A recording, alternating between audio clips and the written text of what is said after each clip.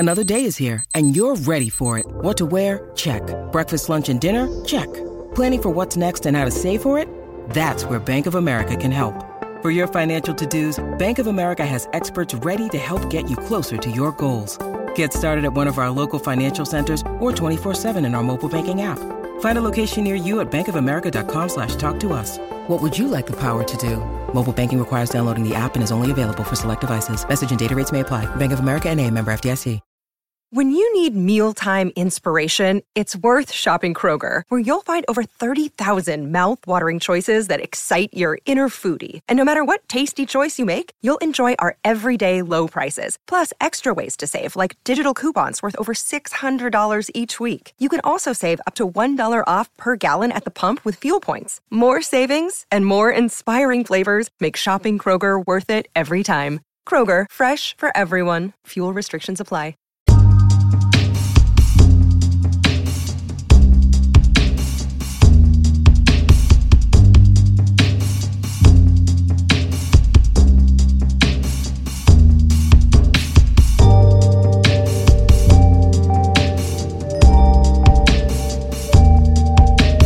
Cam Talbot to Calgary. Really? Somebody's got to go to Calgary. That's not going to be Mike Smith, hey? They don't want Mike Smith back. What about McElhaney? He's playing Calgary. He's 37. Cam Talbot's a youngling, 31. So who does that leave for the Oilers then? Because Talbot still, I think his family still lives here. Now I understand why the Calgary moved then. They like it in Alberta. Oh, the Oilers' goaltending problem solved. They just signed a guy for 4 years, didn't they? That tells you. Was it 4 or was it $4.5 million? $4.5 million. That's it. That's it. It'll be a tug of war between the general manager and the coach as to what 1A goalie they get, because Mike Smith played for Tippett in Arizona and Mrazek played for Holland and Detroit. I suspect that Mrazek would be a little more expensive than Smith. Who do you think the Oilers should target? Because it's going to come in free agency. Mike Smith. Yeah, he was all right in the playoffs. Yeah. Okay. Think he can push Koskinen? Because that's what we need, right? Right, yeah. Everybody's that's what the Oilers need. Really worried about. You can have all these great laid plans, but if your goalie isn't any good, you're not. Let's face it, whatever goalie they get, and if you're grading the goaltending in the National Hockey League, the Oilers are in the bottom third, no matter which other goalie they get. They don't have a legitimate.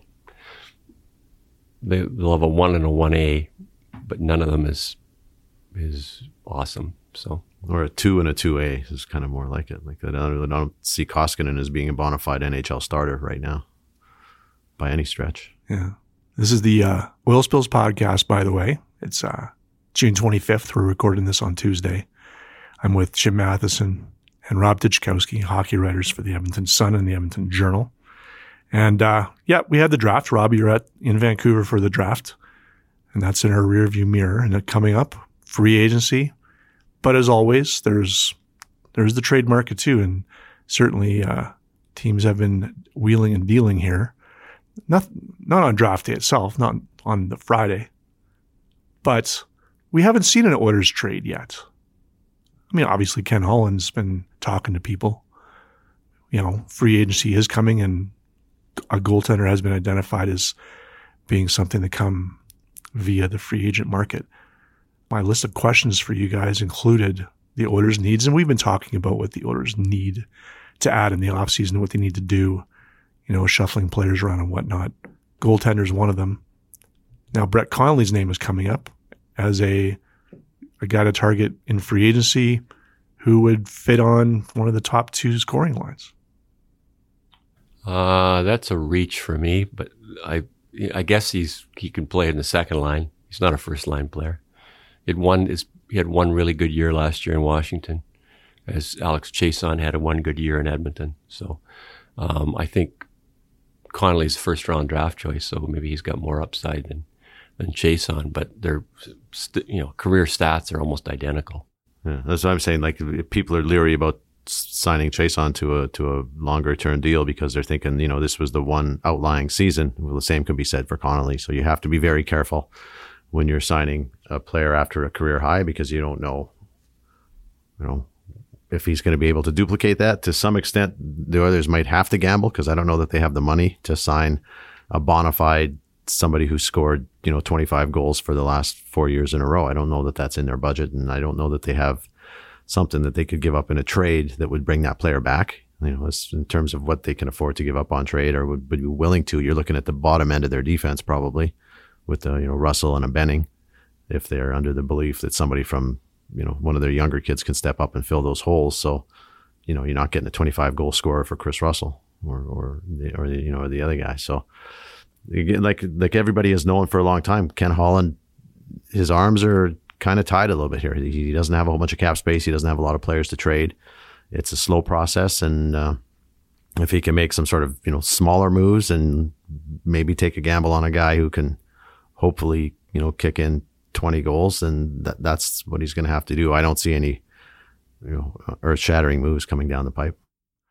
And I'm thinking about Jesse Puljujarvi's status as well. I mean, the news since the last podcast last week, Puljujarvi's not going to play in the NHL this year if it has to be with Edmonton. He's going to probably go to Europe. Good riddance. Yeah, well, it's that's the way he. If that's the way he thinks when he's 21 years old, off a 4-goal season, and wanting a fresh start when they've got a new coach and a new general manager. That is, in block letters, fresh start as far as I can see. New coach, new GM, and if he wants to go back to play in Finland, fine. The Oilers will keep his rights. They qualified him today. Keep his rights. He wants to go back to Europe. Fine. It's not like they're losing somebody. We dump on Nail Yakupov all the time as a first overall pick who didn't pan out. But on Nail's worst days, he still scored more goals than Puljujarvi is. Scored 17 goals in 1 year, Yakupov. I don't know if I think that's about the total number of goals that Jesse scored in the first 3 years in the league. So, I think part of this is the player, part of it's the team. He should have stayed in Finland for another year. A large part of it is the agent who isn't telling his player, look in the mirror here. We'll sign a 1-year contract with the Oilers with a handshake agreement with the general manager that if it doesn't pan out after 1 year, you're definitely trading me. And a stronger, more established agent, I suspect,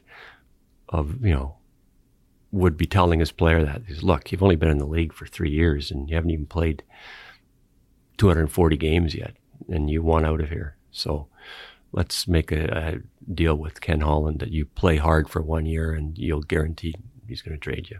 Yeah, and going to Finland's not even the end of the world. Like they can't send him to the minors, which is probably where he deserves to be. So, he needs to play in a development league to become better as a player and to up his stock. So he goes to Finland and lights it up. Suddenly you can get some trade value for him, or if you can convince him to coming back here. But, right now, if you trade him away, all you're doing is giving yourself an opportunity to look really stupid because you're going to get nothing back in a 1-for-1 deal.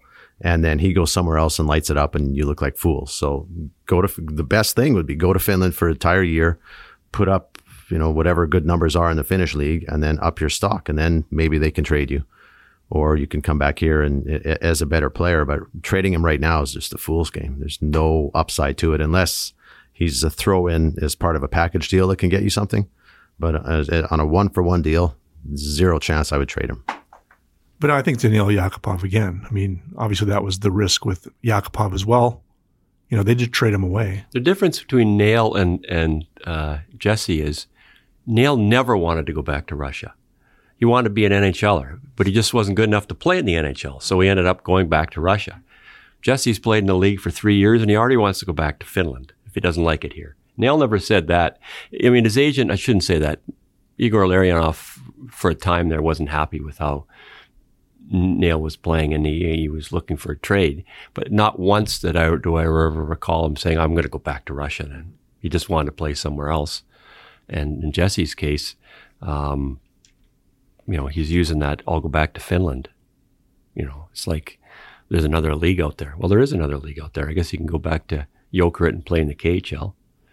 where every game's 2-1. I don't know how you're going to light it up in the cage. Not many guys doing that. That's why all the goalies have 930 saves. Yeah, that's not many guys have lighted up in that league. So we'll see. I mean, because what are we'll see. I mean, yes, he's still relatively young, even though he has 3 NHL seasons, 170 games. Is that how many, or more than 100 games played, right, in the NHL? What are the chances he is going to bounce back? Nail Yakupov never did. He dispatched to St. Louis, ended up in Colorado, was never a factor, and played in Russia last year. Probably the last we've seen of him. You never know. But, odds are, Jesse Puljujarvi doesn't look like he's going to be any different. I mean, there's lots of first-round picks who get traded, and you think there's just as many that go to another team and turn it around as go to another team, and they're still the same player they were. Yeah, I guess Did Jason Bond Sr. suddenly get better when he got traded as the 4th overall pick back in the day? No, I don't think so. Yeah, well, it was Edmonton's fault, right? You're not playing Yakupov in the right positions. You're not giving him enough time. It's Edmonton's fault. It's Edmonton's fault. He goes somewhere else, and guess what? He's a healthy scratch there. He goes to another team. Guess what? He's a healthy scratch there. If players don't think the game as well as they should, and they're not in the right spots, that's it's tough to play, because one weak link can ruin the whole chain. And if teams are playing strong system games or 4 out of the 5 guys are playing a strong system game, you leave yourself, vulnerable. And that's the concern with guys like that. That's why you can't match them up against top 6 forwards, because you'll get eaten the other way. So, you hope that, he has all the skills, or he has all the tools, just like Yakupov did. But, if you can't put it together after 3 or 4 years, then you start thinking, yeah, this guy might be a bust. So he's right on that cusp now where he has to turn things north fast. Otherwise, he'll just be one of those guys that, had a lot of skill, but couldn't really put it together. Neither of you have probably had a chance to try to ask Dave Tippett about Dylan Strome. I mean, Dylan Strome these days is the poster boy for getting that second chance, first round pick, traded from Arizona, Tippett's old team, to Chicago, where he has flourished. You would have to trade Jesse to a team, I think. With a buddy? With a buddy. Winnipeg or Carolina. Or Carolina, which is what they did. They traded him Chicago with DeBrincat. And he was playing with DeBrincat, and he's turned his game around. You'd have to trade him to a team where there's a buddy. And I guess the thing with Jesse is he's Finnish. I mean, the language barrier, the culture barrier. Dylan's obviously a Canadian. I think what teams look at the Oilers, and I'm sure whether you're Pittsburgh or any other team, Pittsburgh stole just Justin Schultz from the Oilers and now is like their best offensive defenseman after Chris Letang. They're looking at it going, you know what? They gave up on Justin Schultz too. Maybe they gave up on Puljujarvi. Somebody might take him, but they only got a 3rd round draft choice for Justin Schultz, who everybody in the league wanted to sign as a free agent. So I just don't see teams giving you very much for at this point, failed 4th overall draft pick. We'll get to the draft eventually here. But related to that, and this is me always doing a stretch. I was popped open, not even Netflix. It was Amazon Prime, because I couldn't find Moneyball on Netflix and I wanted to watch it. Maybe it's because I flicked on the TV and saw a baseball game. Anyway, I think about Billy Beane, and then I started thinking about Ken Holland. Billy Beane being the main character, he's still the general manager of the Oakland A's, but the film and book Moneyball is about how Billy Beane used analytics to bring his sad sack Oakland A's, or created a playoff team using numbers. And I was thinking about what Ken Holland said at the draft, his reaction to what people were saying about drafting Philip Broberg at number 8 when lots of people had him, further down the list, drafting a defenseman so early instead of taking one of these many forwards who were available who have high skill and are highly touted. Why would you take Broberg? He's like, well, they were not watching the games. We are. Then I was thinking, it's a bit of an aside. Where are the Oilers at with their analytics hirings anyway? I don't know. We're never introduced to whoever's doing the analytics, so I have no idea. Is there somebody now? I'm sure there is. I'm sure they are because remember last year Ken Hitchcock said every day there was a page of stuff on his desk about who was doing what and in terms of minutes played and on the ice, the offensive zone and defensive zone and all that and all the stuff. So I'm sure they are. If you can look at analytics and get a player cheap as a free agent, you would want to do that. I remember they went out and signed Mark Fane as a defenseman on his analytics when he played for the New Jersey Devils. And that didn't turn out so well. Now there's probably other guys that would turn out well, but as to who they are, there are always analytics darlings around the league. And they usually have really good defense partners.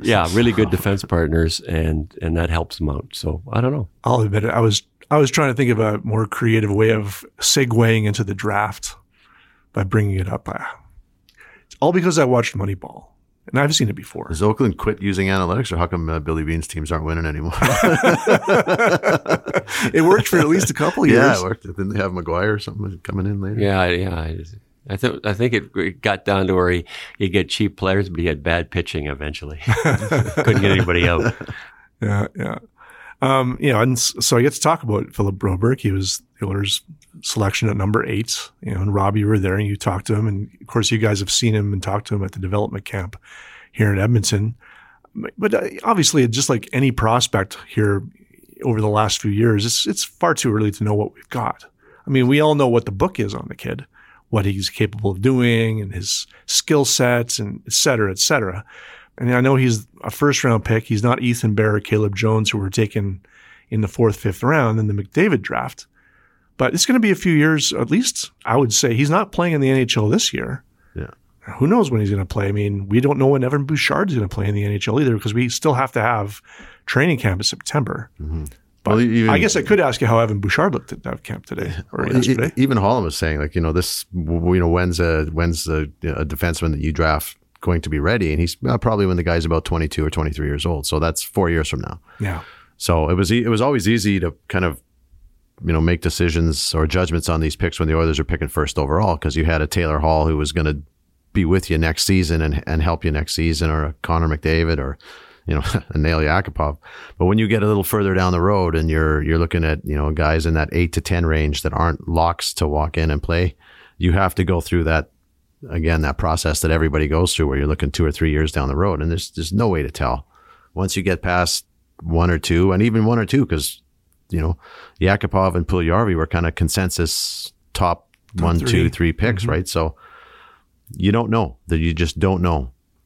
You hope, you study the guy, you watch him 50, 60 times a year with 3 or 4 different guys, and you make your decision on him. But there's no way to tell how an 18-year-old is going to react to some of the stuff that he's facing. He's a big guy. He skates really well.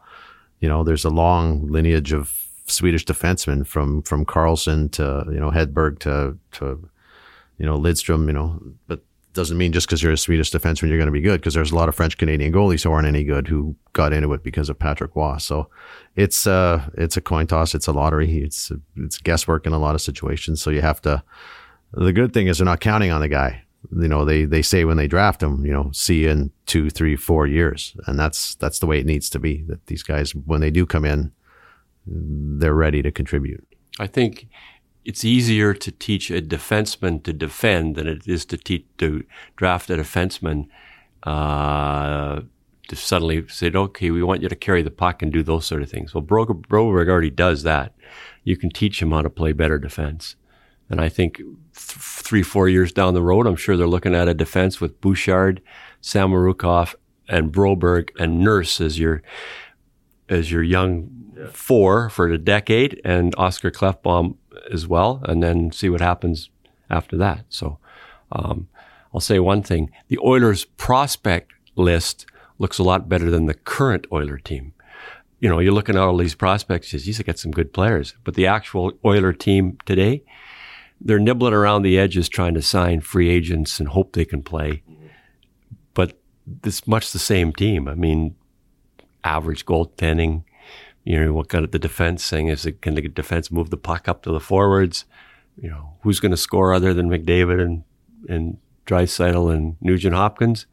And if they sign Brett Connolly, well, good. But, it's not exactly, trading for, we always bring up Nikolai Ehlers or somebody like that who's definitely a top 6 player. So their prospect list looks way better than it used to, but the current Oilers roster doesn't look. Same within goal too. Now they have three or four guys, and when you hit it with that volume, you only need to be right on 25% of your picks, right? And so the more numbers you can add, all you need is one of those guys. Or you can trade some of those younger players to another team if you figure you got too many for something else, especially on defensemen. Yeah, and I was going to say that it's very simple, and it's something that is always talked about. I mean, the defensemen the currency is higher than say forwards because there's fewer of them in your lineup. We all know how hard it is to trade for a top pairing defenseman. When was the last time the Oilers traded for one? I mean, Adam Larson aside, but even Adam Larson cost you Taylor Hall, right? That's how rare they are. So you're hoping that you're whoever it is, whether it's Broberg or Klefbom or Bear, Jones, you name your defenseman the Oilers have, that if you're going to be trading one of those guys, you're going to be getting a better forward in return if that's what you're after. So they're valued higher.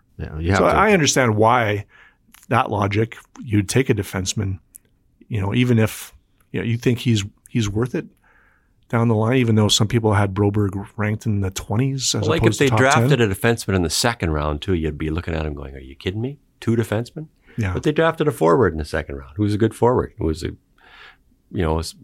will probably be in Canada's World Junior team. He's a good player, going back to junior. But so they got a forward early in the second and got a defenseman in the first. So it's the big top deal. pairing defenseman is the most important position in the game. He makes your goalie better. He makes your forwards better. He works the offense. He works the power play. His retrievals take all the pressure off.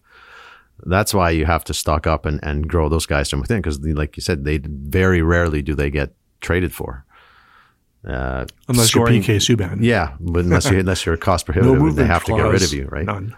Scoring wingers are the easiest players to get. You can get a scoring winger. It's try finding a top pairing, defenseman. It's so. I mean, I agree with him. You just load up in there, and like Matty's saying, 3 or 4 years from now, you look at that crop, and if these guys kind of, it's easy to say everybody's looking really good right now and pencil these guys in for being NHL pros, but if they keep trending and going in the direction that it looks like they're going to go, and you've got Samorukov and Bouchard, and say Broberg turns into something, and then one of Jones and Bear, and you've got Nurse, suddenly then you can trade yourself an Oscar Klefbom or some of the other guys and address the needs up front. But the defense could look really good in 3 or 4 years. So, and that's the heartbeat of your hockey team. If you have a really strong defense, you're never going to be that far from being a really good team. Especially if you have McDavid and Draisaitl on top of that. Like, what else? You don't need a whole bunch else. Yeah, but how long do they want to wait? 2 years. 2 years, not 4 years. So you're going to have to see some upward trajectory for sure. Yeah, I suppose you're going to have to want one of your goalies to become that elite, somehow number one, bona fide number one goalie, or at least have 2 of them. Yeah, I don't know if Stuart Skinner or Starrett or somebody else down in the minors is looking like that guy. But I guess we're going to find out. Well, that's why St. Louis made it to the Cup final. They got a goalie. They didn't have a goalie till halfway through the season, and they got a goalie. And it went from worst to first. Yeah. Wow. Worst to the Stanley Cup. If the Oilers had, say Cam Talbot's season from 2 years ago, last year, they'd have made the playoffs for sure. He stole them. All he needs to do is steal you 12 points. I was going to say half a dozen games. Yeah. Yeah, right there.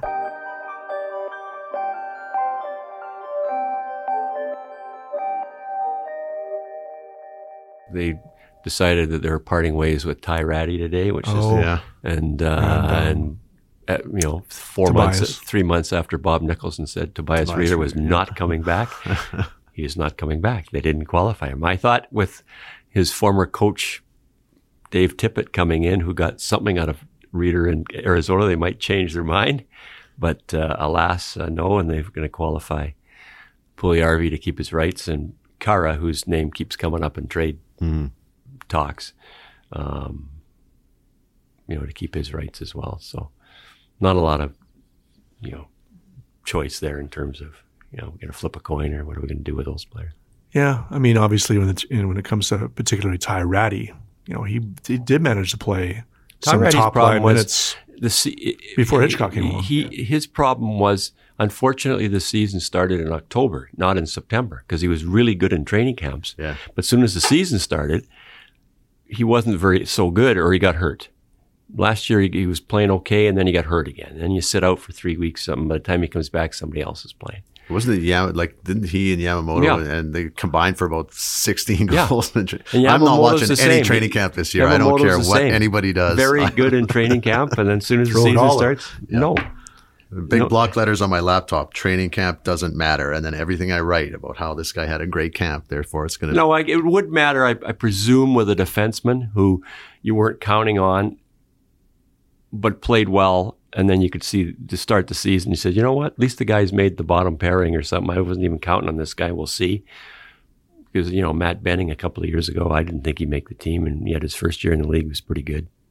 So, and he's another player that gets, they're going to trade Matt Benning. I think they get too many defensemen. It's pretty obvious. I don't mind Matt Benning as a third pairing defenseman.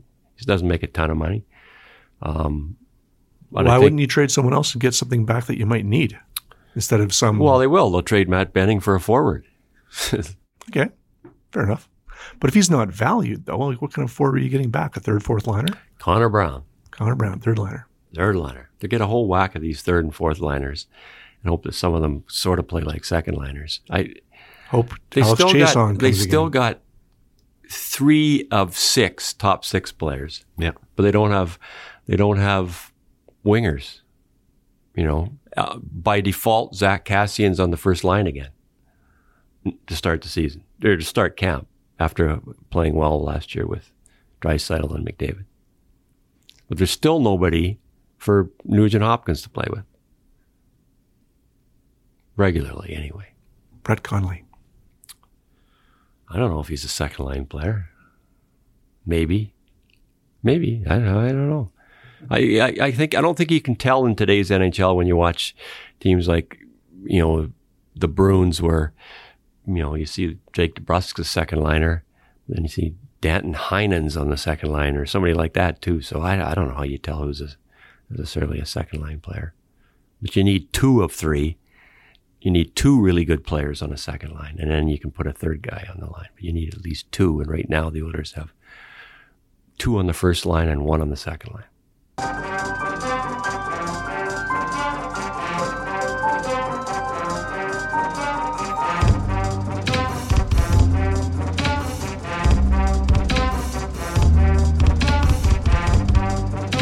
That's the Oil Spills podcast for today. Subscribe to Oil Spills on iTunes and Google Play. You can also listen to it via the Edmonton Journal and Edmonton Sun apps and websites.